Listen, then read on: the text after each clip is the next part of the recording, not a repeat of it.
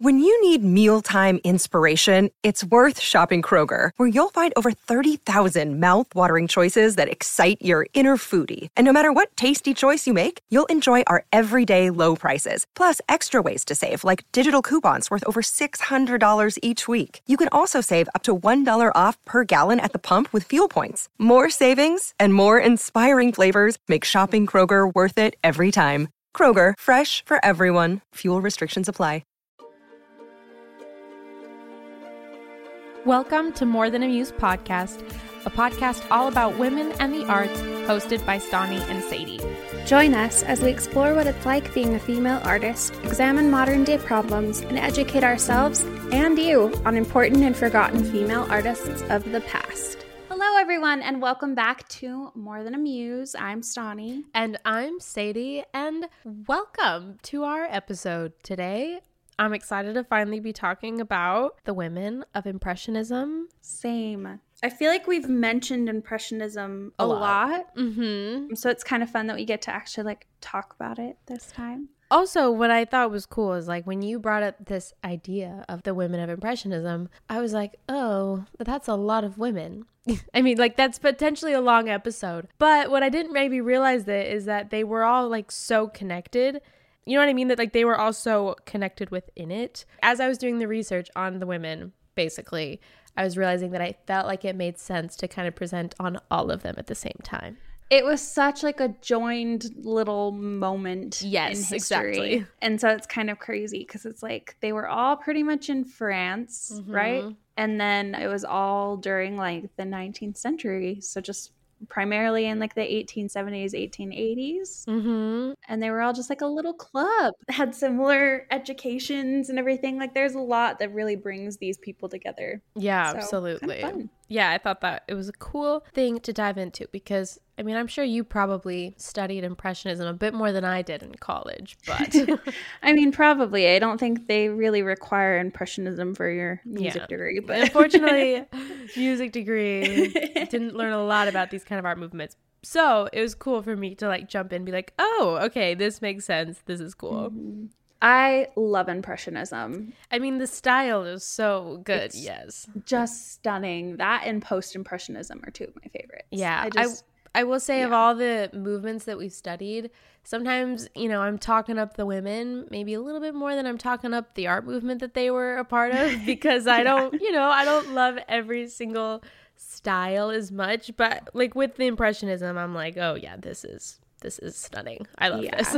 They're gorgeous. And even the men of Impressionism, obviously we're focusing on the women, but the men of Impressionism are also extremely talented in some of my favorite paintings that I've ever seen. And from what I know of them, I think they're relatively good people in comparison to a lot of other art movements. Hey, we'll take I could be completely wrong, but but they're right. You have Claude Monet, and then you have Manet and Degas and Watt, these beautiful, beautiful, beautiful famous paintings. Yeah. So they're not as bad, at least that I know of. So yeah.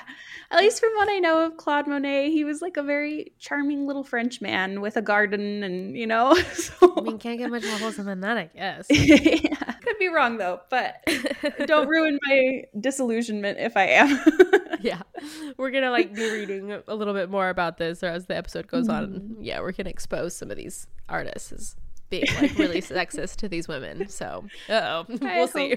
Well, should we just jump in? Let's do it. So we'll do a very quick overview on what Impressionism is, and then we each have different women and we have their basic overviews of their life. Some of them were a bit more fuller of lives maybe than others. That sounds bad. Everyone lived a wonderful full life, but some have a lot more information available for us to share, so we'll try and keep it brief still. Well, Impressionism, something that's fun about it is that the name actually came from Claude Monet himself. He made this painting in 1872 and he titled it Impression Sunrise. And people were really mean about it, as they always are when the new art movement comes to the forward of, society. And there was actually an art critic named Louis Leroy who threw a fit about the whole thing. And then that ended up creating this whole Impressionism art movement that continued despite how much everyone hated it. I love that. We've referenced this book in the past, but there is The Short Story of Women Artists by Susie Hodge. At this point, I've almost been using it as not a dictionary, but kind of. It's just like such a great resource as far as like, you know, different movements and honestly a lot of things involving women and the arts. And they have a section on Impressionism. Is it cool if I just read this little paragraph from it? So, focused on ephemeral effects of light, their work was initially condemned for appearing unfinished and garish, and they were deprecatingly nicknamed the Impressionists. With sketchy brush marks and bright colors often created with the alma prima technique, painting in one sitting, the artists used modern technology, including photography, synthetic pigments, and portable paints, and in general painted everyday scenes. Among the exponents of the style were three women artists, Berthe Morisot, Mary Cassatt, and Marie Bracquemond, who were described in 1894 by an art critic as les trois grandes dames of Impressionism. Or like the three great ladies. If you the three great ladies of Impressionism. Either the granddaughter or the great niece of the Rococo painter Jean Honoré oh man, there's a lot of French names that we are going over. But Morisot was born in a bourgeois family. Having learned drawing as part of a genteel young lady's accomplishment, she defied convention and studied art seriously for a time under Jean Baptiste Camille Court. She and her friend Edouard Manet influenced each other and then from 1874 to 1886, the Impressionists had held 8 independent exhibitions in Paris. Morisot exhibited in 7 of them.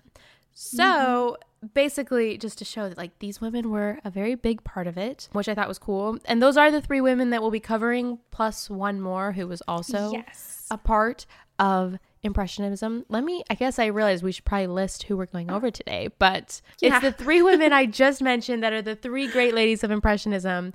And then we're also adding Eva Gonzalez, who was a big part of Impressionism and left her own mark as well. I think she was kind of left behind because of, I'm trying to remember, I guess you'll cover it. So we'll figure out why she was left behind in the list of it all. Something else I wanted to mention about Impressionism that's very cool is, we've talked about this so many times, but with every like art movement that comes and is new, like women are able to be a part of it easier than previous art movements that were there. And this is especially true of Impressionism. Women were able to exhibit right next to the men. They were able to work closely with their colleagues that were male, which was very, very rare, especially in like the French painting scene of the time. And one of the things that made that possible is because Impressionism focused on what is called plein air painting, which is painting from like real life or even outside. And like you said, in one sitting. So they would sit at a park, they would paint, and it would all be done in one sitting, all outside, which obviously has its own complications. But because women weren't allowed to work from models within art studios and schools, and a lot of the times they were banned from different instruction of techniques and everything else, Impressionism was approachable because they could actually go and sit in a park and paint people. And they were allowed to do that. So it gave them an opportunity to paint from real life and like have models in a way that like no other movement at the time was allowing them to do. Cool. So it was pretty much like you said, like the perfect situation for women just to be like, hey, we actually get to be and want to be a part of this. Yes. And especially because it was like considered the outlier. You know, like they were like, oh, Impressionism, like no one wants to be an impressionist. But then it allowed the people who did to kind of all be on the same footing rather than having the men be ahead. Yeah, that makes sense. They were all outcasts. So it allowed for maybe more of the usual outcasts. I don't know. Exactly. Okay, well, that's Impressionism. Do you want to start? Want me to go first? Yeah. And we'll switch off every other lady. Perfect. Okay, so I get to start with Marie Bracquemond. And I just have to say her name is so fun to say. Yeah, that is almost so satisfying. Yes, it really is. She was born Marie Anne Caroline Quivoron, I think is how you say her maiden name, on December 1st in 1840. And it was in France, of course, in Brest, Brittany, is what it's called. She actually had a very different upbringing from a lot of the other female impressionists we'll be talking about. Her parents had been in an arranged marriage. I guess like they still were, but they weren't very happy. Okay. It wasn't a very good match. And so it kind of created some difficulties, obviously. They moved a lot, and her mother ended up pursuing a life with a different person rather than Marie's husband. So they moved from like Switzerland to Limousin and then ended up settling in the south of Paris. She had one sister named Louise that was born just a few years after her in 1849 and began painting lessons in her teen years under the instruction of M. Auguste Vasseur. He actually was a painter who restored paintings and then gave lessons primarily to the young women of the town. Because we've talked about this before, but the young women were required to learn how to paint in order to become like an accomplished woman or society woman. Yes. You know, like it was like considered a good skill, just like embroidery or a lot of other things. But they weren't allowed to really like pursue it as a career most of the time. Yeah. So obviously that's what he did. He helped teach the young women painting. However, she progressed like really well and very fast. In 1857, she submitted a painting of her mother, sister, and her teacher posed in the studio, and the Salon ended up accepting it. We'll mention the Salon a lot probably throughout all of this. The Salon was like the end-all be-all of like art galleries in Paris. Like if you were accepted into the Salon, it meant you were something. And that's one of the things with Impressionism is it got rejected from the Salon like over and over and over again. So a critic at the time actually referred to her as one of the most intelligent pupils in Ingres's studio. Wow. And she was very frightened of the painter Ingres, who ended up teaching her in her later years. She said, "The severity of Monsieur Ingres frightened me because he doubted the courage and perseverance of women in the field of painting. He would assign them only to the painting of flowers, fruits, still lifes, portraits, and genre scenes," which we've talked about a lot as well, that they were constrained to what they were allowed to paint as well. Yeah. She did end up leaving Ingres' studio later and started receiving commissions, including one for Empress Eugene of a painting of Cervantes in prison. Cervantes was a guy who was captured by the Turks and spent 5 years in prison before he was ransomed and returned home. Oh, interesting. Oh, he's the author of, I don't know how to say it, Don Quixote. Oh, I don't know either, but I know what you're talking about. Yeah, that book. Anyway, so she was asked to paint a picture of him in prison, which she accomplished, and they were very pleased with that and ended up asking her to make some copies in the Louvre. Wow. Which was a very common thing that they actually had a lot of women painters do at the time.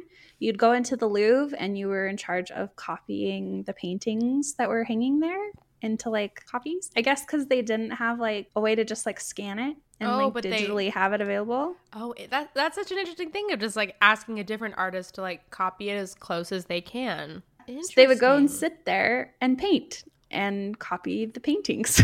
Wow. Okay. Cool. Yeah. And that while she was copying old masters in the Louvre, she saw Felix Bracquemond and he fell in love with her.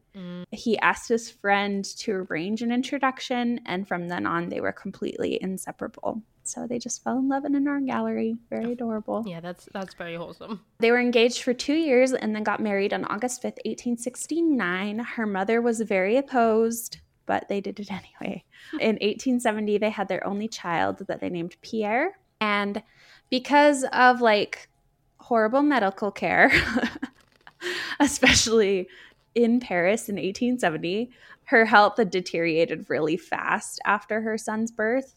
And sadly, like most of what we know about her life actually came from a biography authored by her son.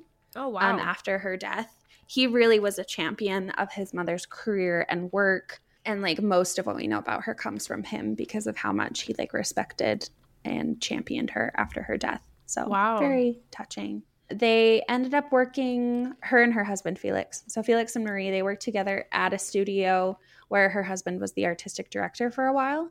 And she was in charge of designing plates for dinner services, which sounds really amazing. And also she created these like large tile panels that depicted the muses which we love. Those ended up being shown at a Universal exhibition in 1878. In like the 1860s, she ended up having a lot of paintings that were accepted for the salon on a regular basis.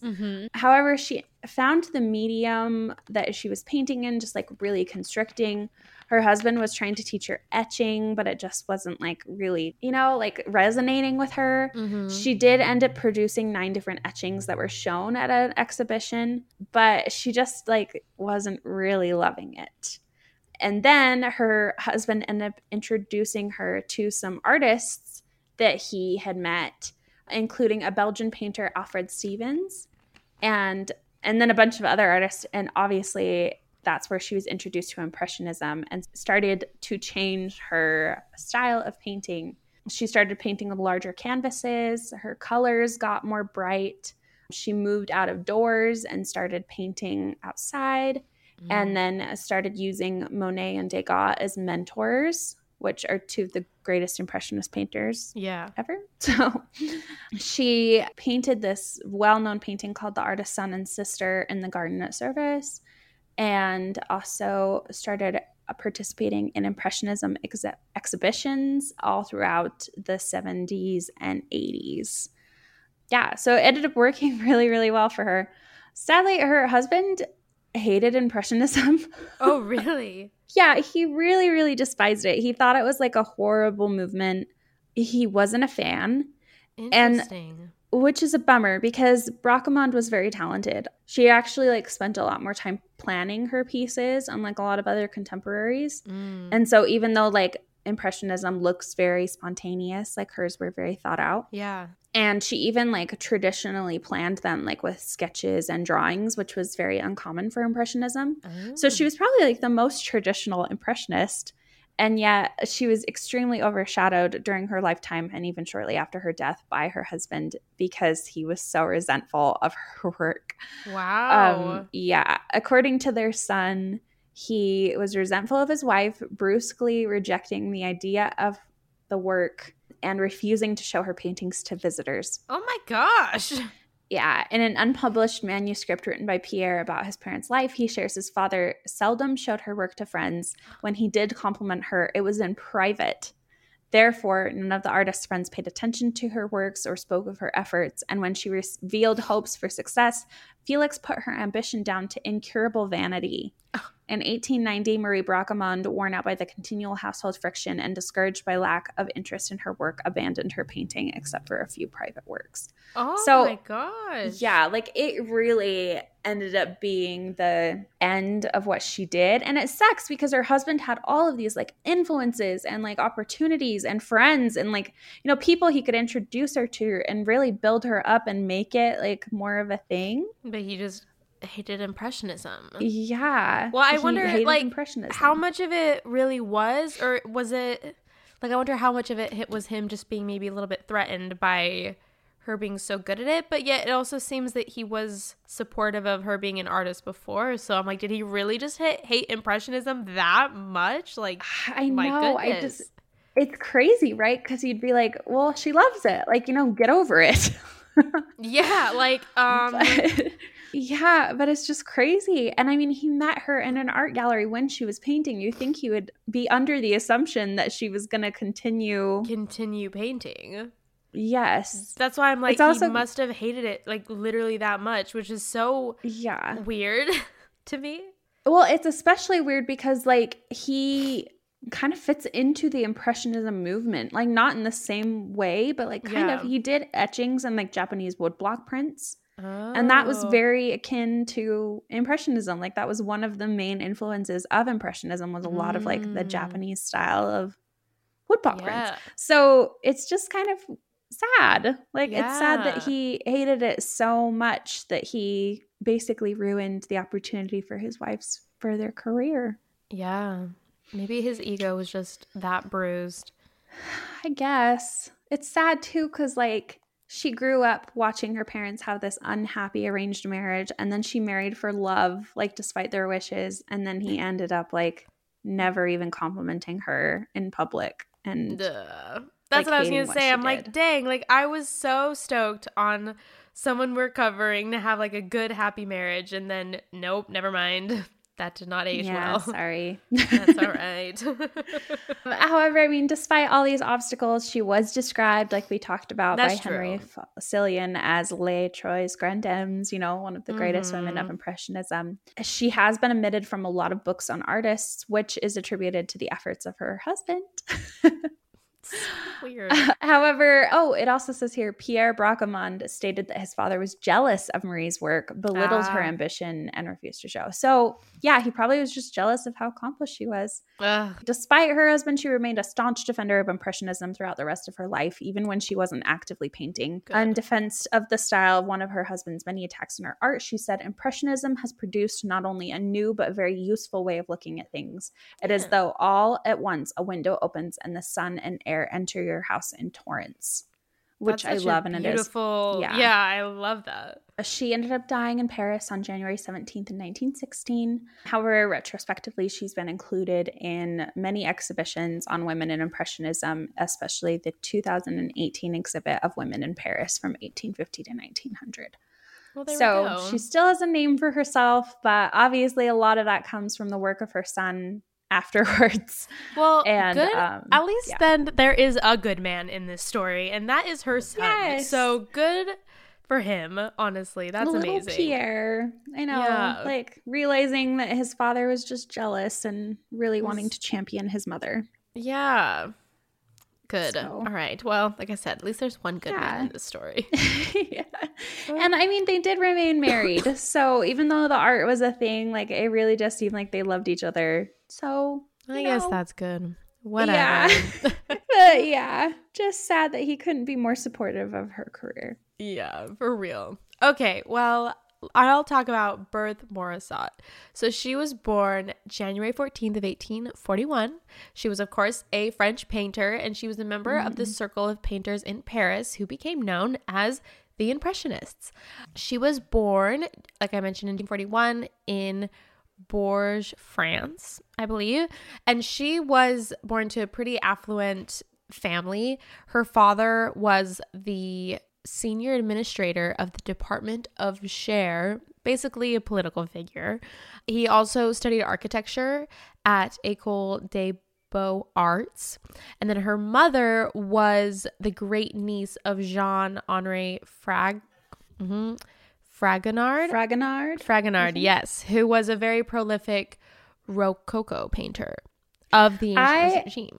I just have to say really quick, I think it is beautiful that a Rococo painter ended up having a great granddaughter who was an Impressionist, because Rococo is one of my favorite movements. It's also the girliest movement. Yeah, I just Googled it because I was like, I should actually realize what this is.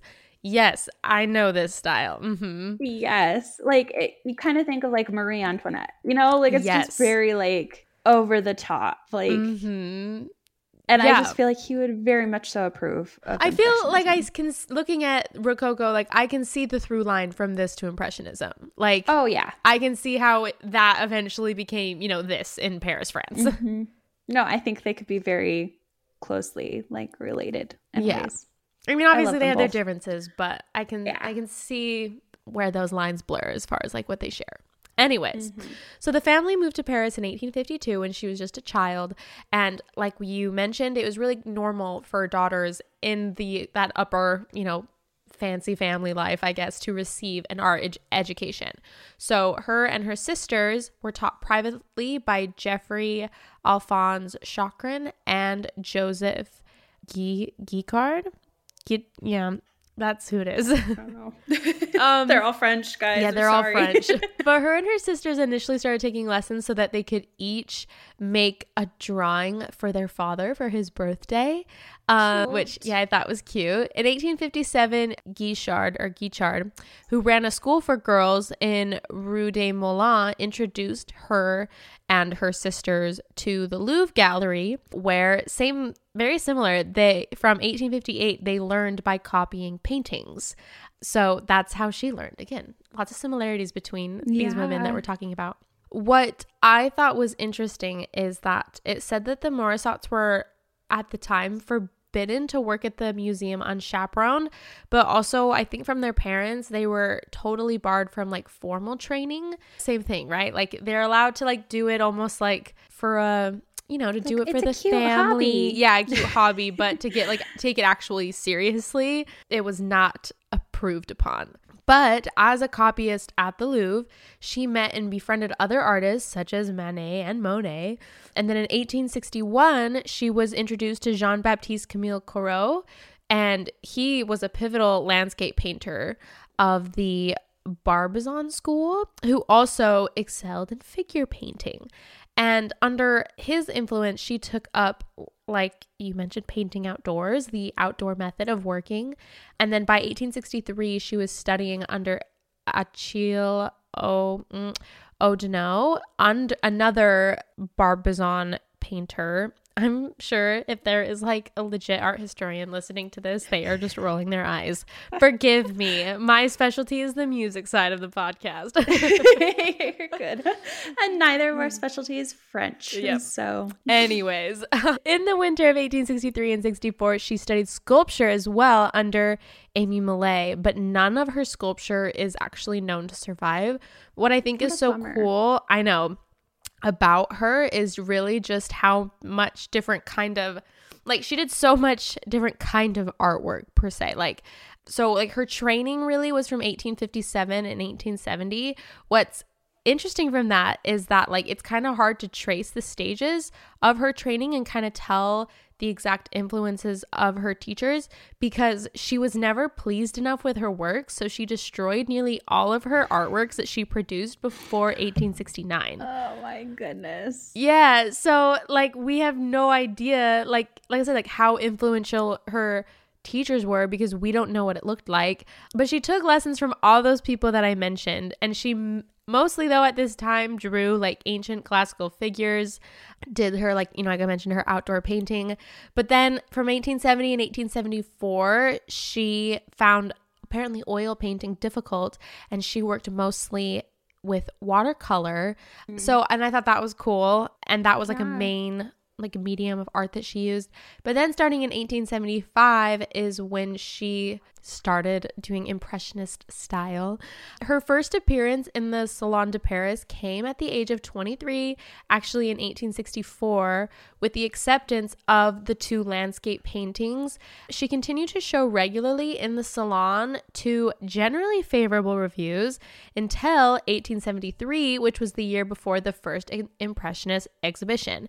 And then she exhibited with the Impressionists from 1874 onwards, and then she only missed Impressionist exhibition in 1878, which was when her daughter was born. Man. I know. So some of the things that I think she was drawn to is like Impressionism's brilliant color and the surface effects, things like that. What I thought was interesting is I have to just read this little bit that I loved. So, Impressionism's alleged attachment to brilliant colors, sensual surface effects, and fleeting sensory perceptions led to a number of critics to assert in retrospect that this style, once primarily the battlefield of insouciant combative males, was inherently feminine and best suited to women's weaker temperaments, lesser intellectual capabilities, and greater sensibilities, which so funny.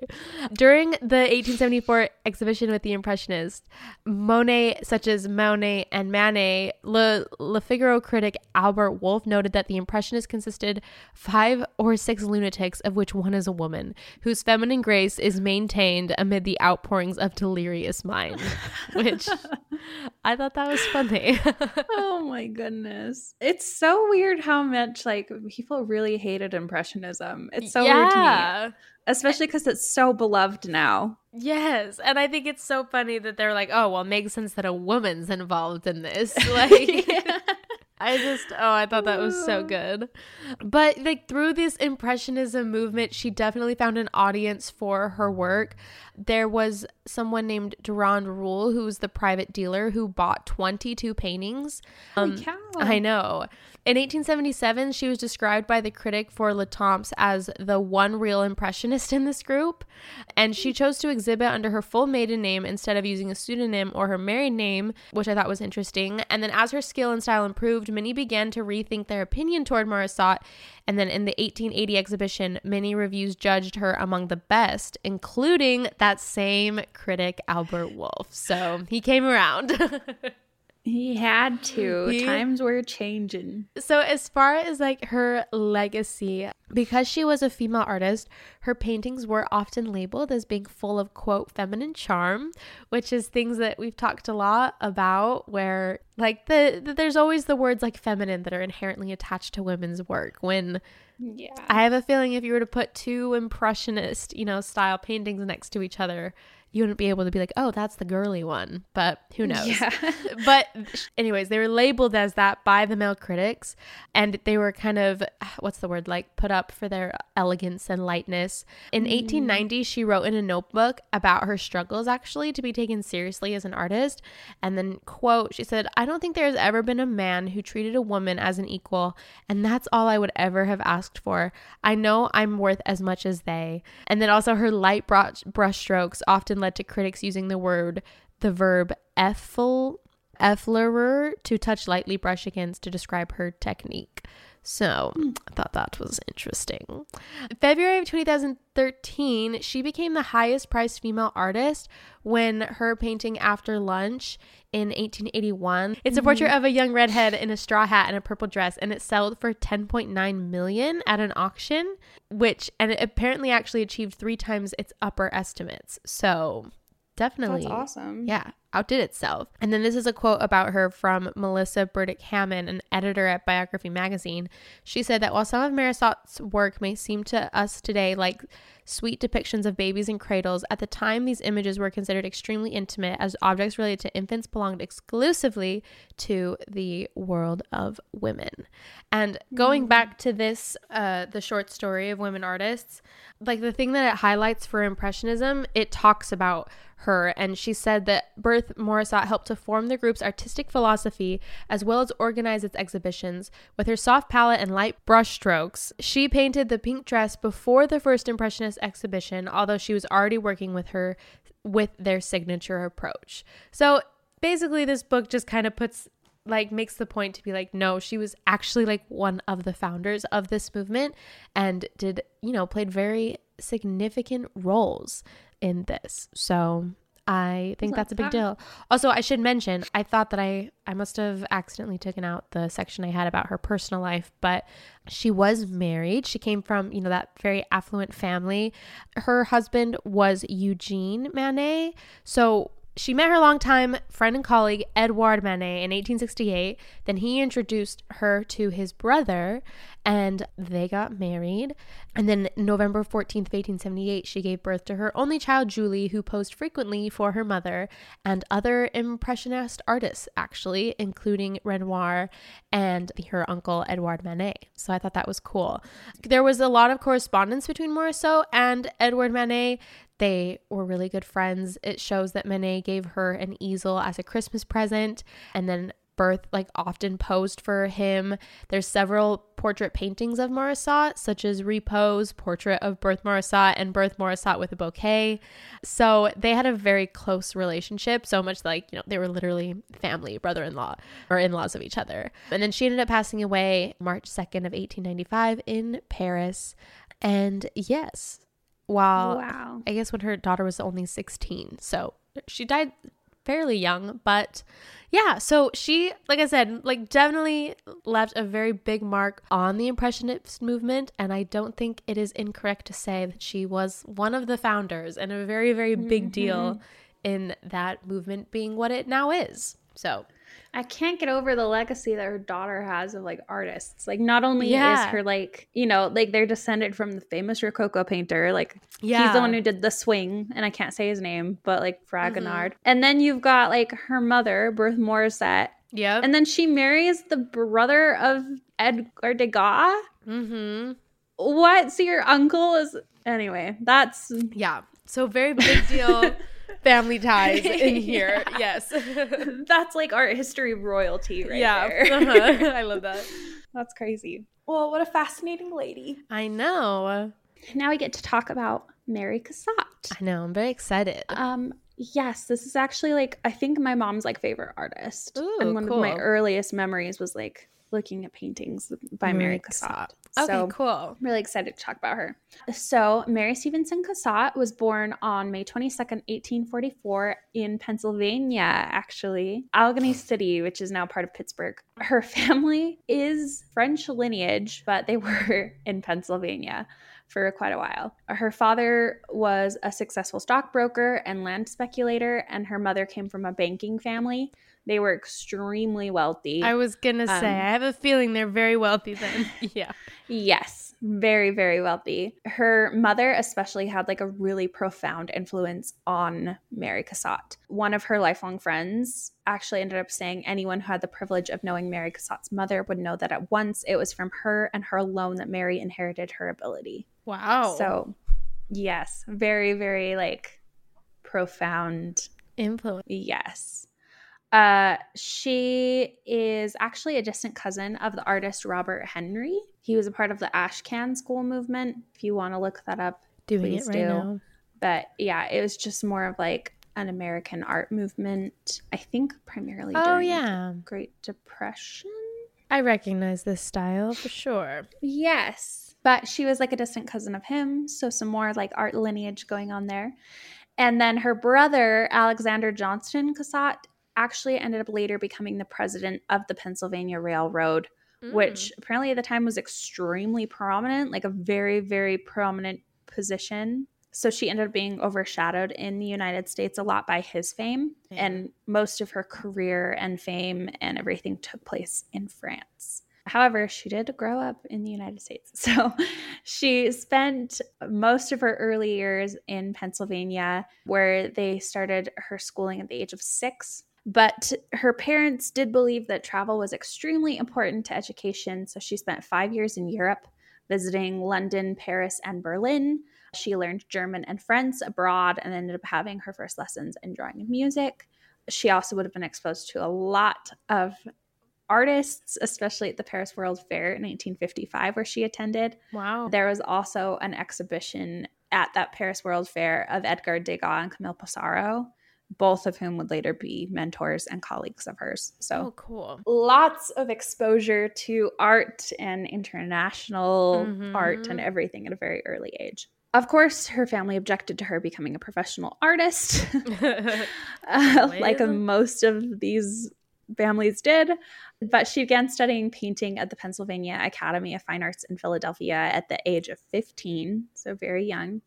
Part of their concern of her studying art was they were worried she would become a feminist and a bohemian. And she did. Her network of friends were true. Exactly. They were lifelong advocates of equal rights of the sexes, especially because 20% of the students were female and very few of them were determined to make art their career. Most of them were just learning it as a socially valuable skill. So it made the few that were trying to profit off of it like even that more much determined. Headstrong. Yeah. She continued her studies throughout the duration of the American Civil War and then decided on her own to figure out from old masters, like studying and painting on her own, because she believed that the instruction and the patronizing attitude of the male students and teachers were really impacting her education in a negative way. Probably. Yes. She later ended up saying there was no teaching at the academy because female students could not use live models. They were drawn from caste, like lots of the things we've talked about where they were just not given like that equal opportunity within the classroom. So she ended her studies and didn't end up receiving her art degree. And then despite her father's objection, she ended up moving to Paris in 1866. Love it. Of course, because she was a single woman, her mother and family friends had to act as chaperones for her. And she wasn't allowed to attend the École des Beaux-Arts, which is the school there. However, she applied to study privately with masters from the school instead. So a nice little workaround. And ended up working with John Leon Jerome, who was a very highly regarded teacher. And then also copied paintings in the Louvre every day. Wow. Yes, in order to learn more. So, they were all spending their time in the Louvre. Like, that'll do it. Yeah. The museum, especially, it talked a lot about this in Cassatt stuff, that like the museum served as a very social place for a lot of American female students, and then like French men and women artists who were not allowed to attend cafes where the avant-garde socialized. So a lot of like the high uppity art scene was like locked away to them. Like they weren't allowed to be a part of it. And so the Louvre was like their gathering place, which I love. And that's probably why so many of them were there. Like a place they could kind of find common ground, or it makes you kind of wish that that's what you could see, like go back to the Louvre. And I was gonna say, I don't feel like you'll find a bunch of artists just copying paintings in the Louvre anymore. So no, that's awesome. I think there's a few, but like not nearly as much as it used to be. That would be a time travel spot to put on your list. Yeah, the Louvre in 1866. View all of the early Impressionists.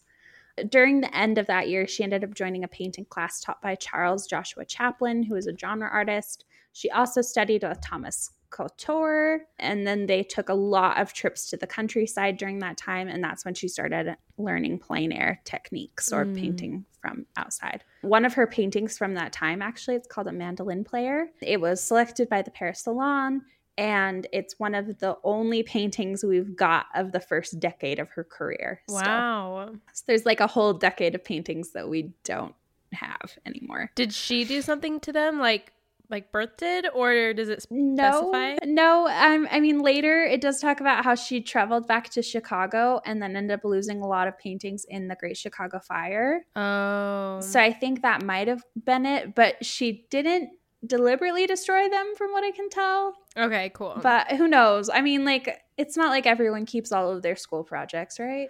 That's true. Yeah. Yeah. That's a good way of thinking of it. There was a lot going on at French at the time, obviously, with like Impressionism rising and like academy chaos and everything that was happening with the salon. So even though she was trying to submit to the salon for over 10 years, she was getting really frustrated. And that's what ended up taking her back to the United States for a certain amount of time. It was in 1870. She returned to the United States. She tried to place some paintings in a New York gallery. A lot of people loved the way they looked, but no one ended up buying anything. And she was even considering giving up art completely, which is so sad.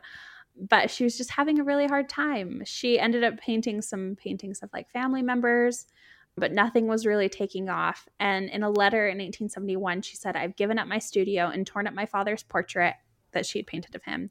And I've not touched a brush for 6 weeks, nor will I ever again until I see some prospect of getting back to Europe. I'm very anxious to go out west next fall and get some employment, but I have not decided where." Interesting.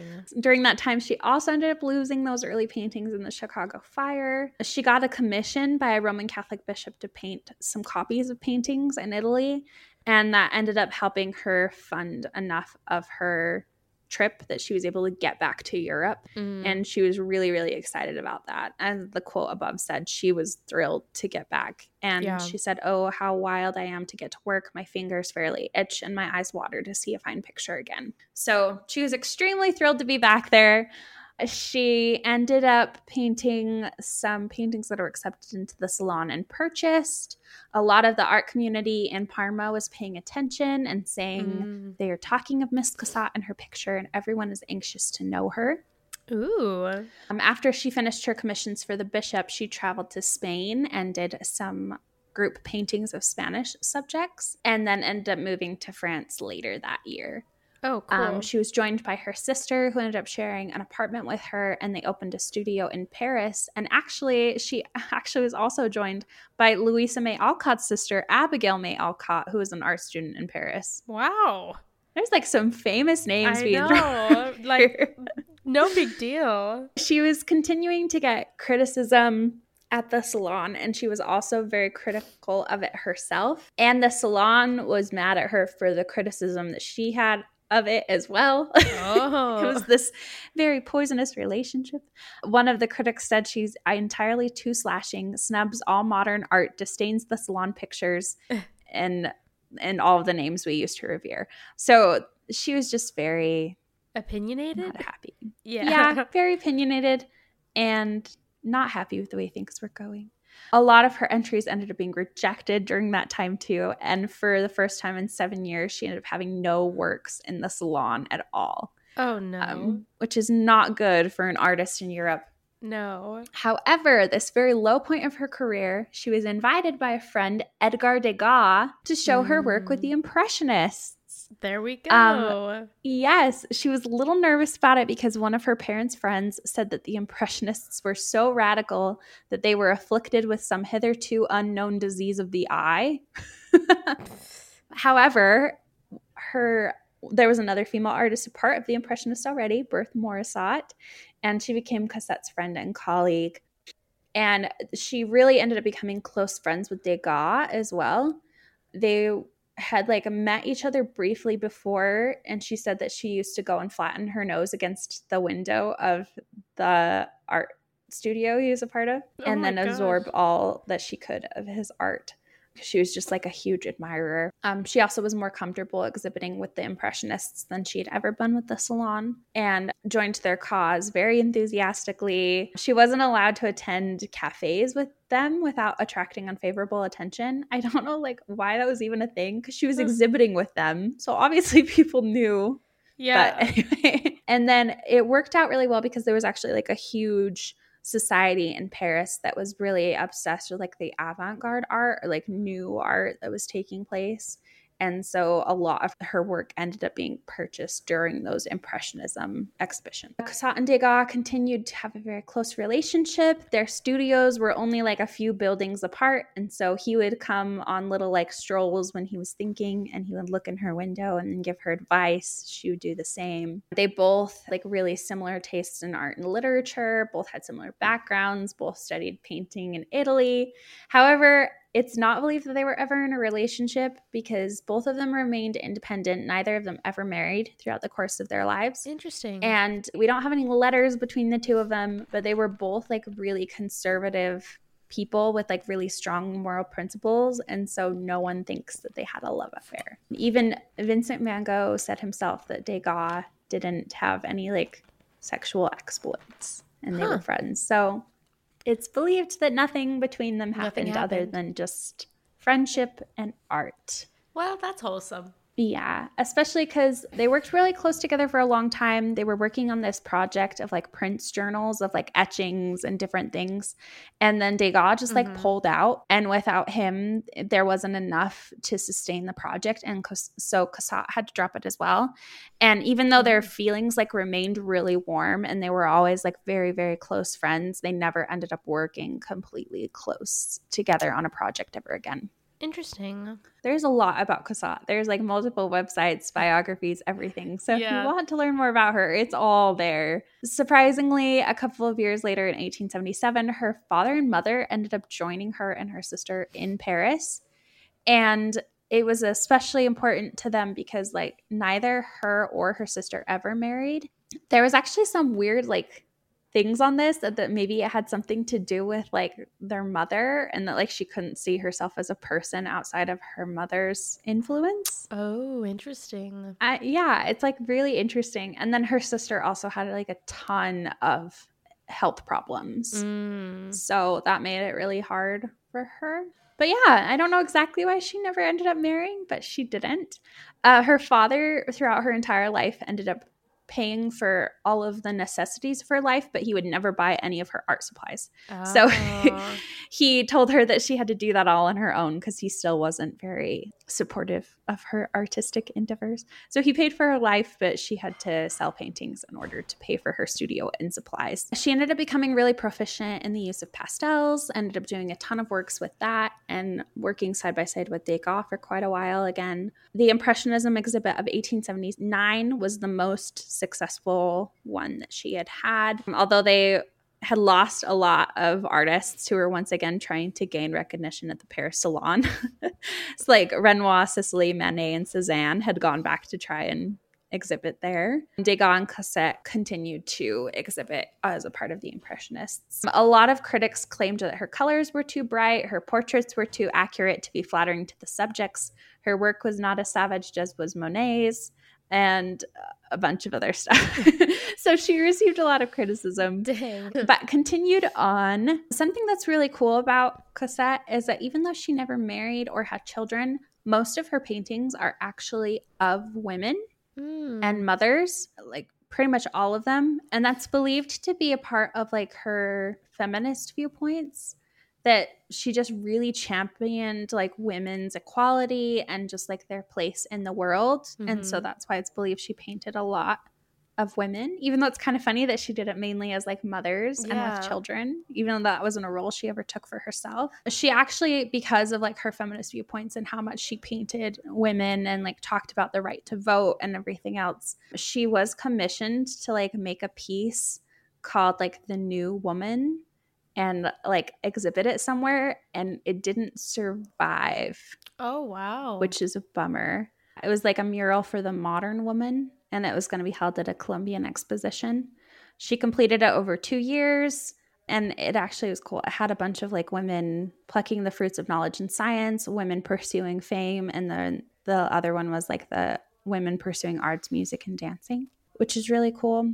But it didn't survive because the building was torn down. With the new century of the 1900s coming forward, she served as an advisor to several major art collectors and then had them donate all of their purchases to American art museums. So she was like really being the American art scene, even though she was in France. Ended up helping like American collectors get a ton of pieces, which is kind of a bummer that she was so overshadowed in America because her brother, like we said, was the president of the Pennsylvania Railroad. But she really did help a ton of the American art scene.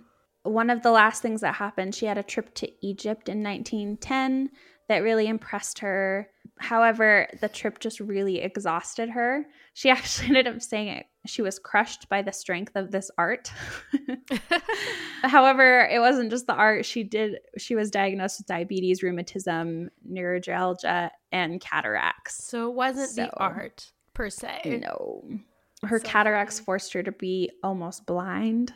So she wasn't able to paint towards the end of her life anyway. Then she passed away on June 14th, 1926 near Paris and was buried in the family vault in Paris, France. And yeah, I mean, a lot of things have happened from her. There was a World War II Liberty ship that was named after her, the SS Mary Cassatt. Wow.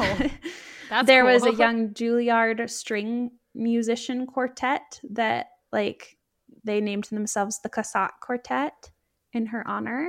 One of her paintings, The Boating Party, was made into a postage stamp. Dang. She's inducted into the National Women's Hall of Fame, of course. She has a Google Doodle in recognition of her birthday.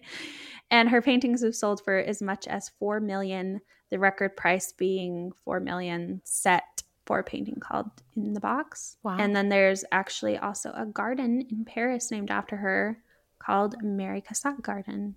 Oh. So, yeah. I cannot stress enough how much there is about her. Like, there's so much. I ran across like 3 biography sites. There's books. There's like literally so much information about Mary Cassatt. So she's definitely one that you could learn like so much more about. Yeah. Because it's just like all there. Like literally every aspect of her life is documented for some reason. Yeah. I don't even know how. Like I didn't run into anything that said that she did that. It just like, I think probably like her affluence and everything. Like it was just really, really, really documented. I was going to say, this is much more than any of the other artists that we've covered so far. So, but just because it wasn't a lot for the other ones, at least the ones I covered. And I didn't think there would be that much. And then when I looked into her, I was like, oh my gosh, like there's so much more, especially like on her work with feminism and also like her beliefs on why she never married. Apparently there's stuff with like her relationship with her mother that goes into everything. Dang. So yeah, there's a lot. That's Mary Cassatt. I love it. All right. Well, the last one I have is pretty quick, actually, but it's the Eva Gonzalez. And you'll see definitely why maybe she wasn't included in the big 3, I guess. But she was born in Paris, and same as a lot of these, except for not Marie Cassatt. And she became introduced to like very sophisticated literary and art circles at a very early age by her father, who was a writer named Emmanuel Gonzalès. In 1865, at the age of 16, she began her professional training and art lessons in drawing from the portraitist Charles Chaplin. Through her father's connections as like a founding president of the Société des Gens de Lettres. But she met a variety of members of just like pretty much like the elite cultural artists in Paris. And from a very young age, she was exposed to like the new ideas surrounding art and literature at the time. So she actually became a student of the artist Edouard Manet, who is Berthe Morisot's brother-in-law. So, and that's kind of like what she's best known for, is the fact that she started out as a pupil of him. And she started that in February of 1869. This apparently relationship was formed by poor reviews that Manet received about his salon entries, which made him hesitant to like openly discuss his work. However, I guess there was something about Eva's presence that brought Manet out of his shell. And then he actually began a portrait of her, which was completed in March of 1870 and exhibited at the Paris Salon that year. Unfortunately, her debut submissions to the Salon were also in that same year in 1870, and they were overshadowed by the presence of the portrait that Manet submitted of her. Oh, wow. Yeah. So in the portrait of Eva Gonzalez, Manet depicts her working at an easel, but her stiff posture and like her very expensive dress are like clearly unfit for creating artwork. So this depiction of her kind of caused some critics to perceive her like just simply as a young decorative model who was working with an older, more established male painter. So it's almost like the way that she was portrayed affected how people were like, they were like, oh, well, if this is what she really looked like when she was painting, then obviously this isn't something that we need to take serious. You know what I mean? That sucks. I know, it does suck. Yeah. Gonzalez was Manet's only formal student who also modeled for him, but also like several other members of the Impressionist school, which I thought was interesting. Apparently his like work was discussed more than Gonzalez's was at her own 1885 retrospective at the Galerie des Beaux exhibition for her work in 1950. So basically that shows like years later, like 1950, and they're still maybe talking about Manet's portrait of her over her actual own artwork that she had done throughout her life. So that is kind of like the sad thing about her. And another example that we now have of, you know, a woman artist who is very much overshadowed by their male counterparts. Her style, though, does align very closely to that of Manet's more like Spanish period, but of course slight changes were made through the years as like her own art style took place. During 1871, Manet pursued the incorporation of the more brilliant colors and active surfaces of the Impressionists within his work. But then meanwhile, Gonzalez decided to retain kind of like the more neutral color schemes and precise contours of the 1860s. So their works, you know, like eventually they did go different directions. But for the start, it was definitely obvious that, you know, he was her teacher.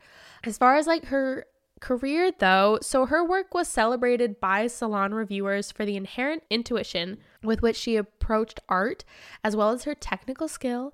At one point, she also listed Charles Chaplin with her submissions to the Salon, perhaps as a method to be taken more seriously. So instead of, you know, having Manet be her teacher, she was like, no, but I also trained with Charles Chaplin, so pay attention to me, you know, take me seriously. Yeah. Much of her work, though, became characterized through the Salon reviews with the discussion of her feminine technique and also her seductive harmony. However, though, her large-scale painting Box at the Theatre des Italiens was characterized by the Salon jury as having masculine vigor, which led them to reject it with questions as to her painting's authenticity. Oh my goodness. I know, which we've talked about too, that it's like, oh, it's good if it seems like, you know, that's a compliment to be like, oh, you're painting like a man. But it literally was so much, like almost like they were so surprised by how good it was that they were like, no, there's no way you did that. But though, like, even though they did question it, her work was reviewed positively by a variety of critics such as Louis Leroy, Jules Castanery, and Emily Zola. They praised the work she successfully showed at the salons.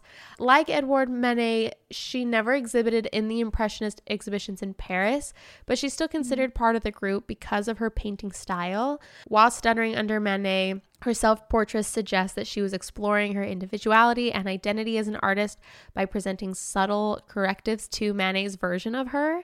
Until 1872, she was very, like I mentioned, strongly influenced by him, but then developed her own more personal style. This can be seen in her work such as Enfant des Troupes, which is a nod to Manet's Le Fifre. And while many of her later paintings involve portraits of her sister, Jeanne, it was common of Gonzalès to use her family members, particularly her husband and her sister, as models in her work.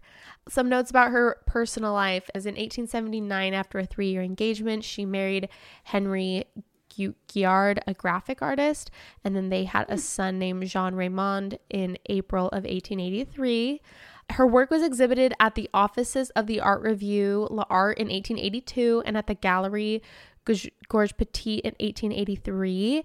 Today, one of the most notable works is the same one that was questioned if it was her or not, the Theatre des Italiens, which is described as one of the most provocative paintings of its day. Unfortunately, in 1883, she actually died in childbirth at the age of 34, just 5 days actually after the death of her teacher, Edouard Manet, which led her son to be raised by his father and her sister, who later became her husband's second wife.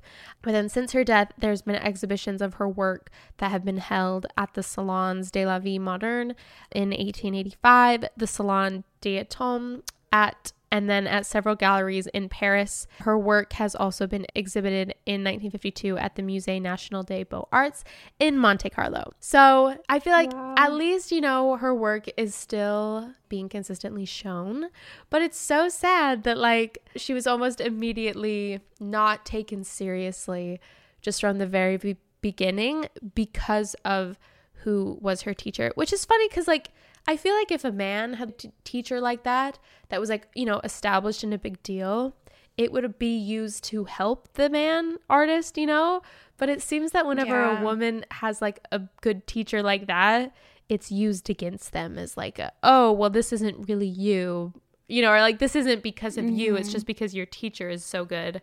But I just don't really feel like that happens a lot with women. Oh, and it sucks too for her to be so closely ingrained with Impressionists of the time and yet never exhibit with them. And like, that's what's weird to me is like, if her teacher was Edouard Manet, like that should have immediately thrown her into the Impressionist. Yeah. Like exhibitions. Yeah. That should have immediately been like the thing. So it's just kind of weird. Yeah, it is really weird. And it's just automatically used to discredit her. So we love that and we don't. So yeah, like I said, I think it's very obvious why she wasn't included in like the top 3, but she was also an amazing artist in her own right. She even did something so amazing that everyone was convinced it was a man. So it was really good. I just think it's funny that like a few sentences before you said that, they're like, she was known for her feminine technique. And then they're like, this painting's too manly. Yeah, like there's no way it's you. Mm-hmm. Yeah. Very funny. It is funny. Well, there's the women of Impressionism, and isn't it so cool, like, the roles that they played, and, like, and just making the art movement what it is, which I think is cool. No, completely agree. It really is, like, such a beautiful art movement. It really is. Truly, truly is. So, obviously, we're going to be posting a bunch of their paintings and everything on Instagram. I know it's hard when we cover, like, 4 people in one episode. You're probably like, wait, there's so much more. I know. So, a lot of it will be on Instagram. So, please go and follow us there. I know that there's a lot of you that don't. Yes. We have more downloads than we do followers, so. Yes. So, go follow us there. We really put a lot of effort into it over there to make sure that you have a way to, like, view everything. Mm-hmm. So, yes, it's morethanamuse.podcast. And we'll be back. We'll be back next week. Bye. Goodbye.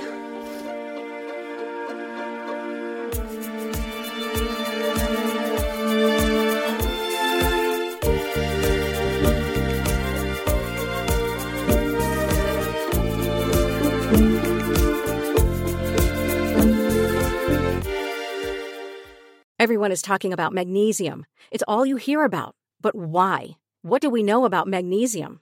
Well, magnesium is the #1 mineral that 75% of Americans are deficient in. If you are a woman over 35, magnesium will help you rediscover balance, energy, and vitality. Magnesium supports more than 300 enzymatic reactions in your body, including those involved in hormonal balance. From functional medicine doctors to mental well-being and female hormone experts, we all know that magnesium is the one mineral to improve all aspects of well-being and health. But which one? Magnesium Breakthrough from Bioptimizers, the trusted choice recommended by leading experts with 7 best-absorbed forms of magnesium to ensure your body receives the support it needs for overall well-being. Go to bioptimizers.com/balance today and use code BALANCE10 for 10% off. Support your journey to wellness at bioptimizers.com/balance. Magnesium Breakthrough from Bioptimizers, your foundation to optimal health and vitality. With the Lucky Land Slots, you can get lucky just about anywhere.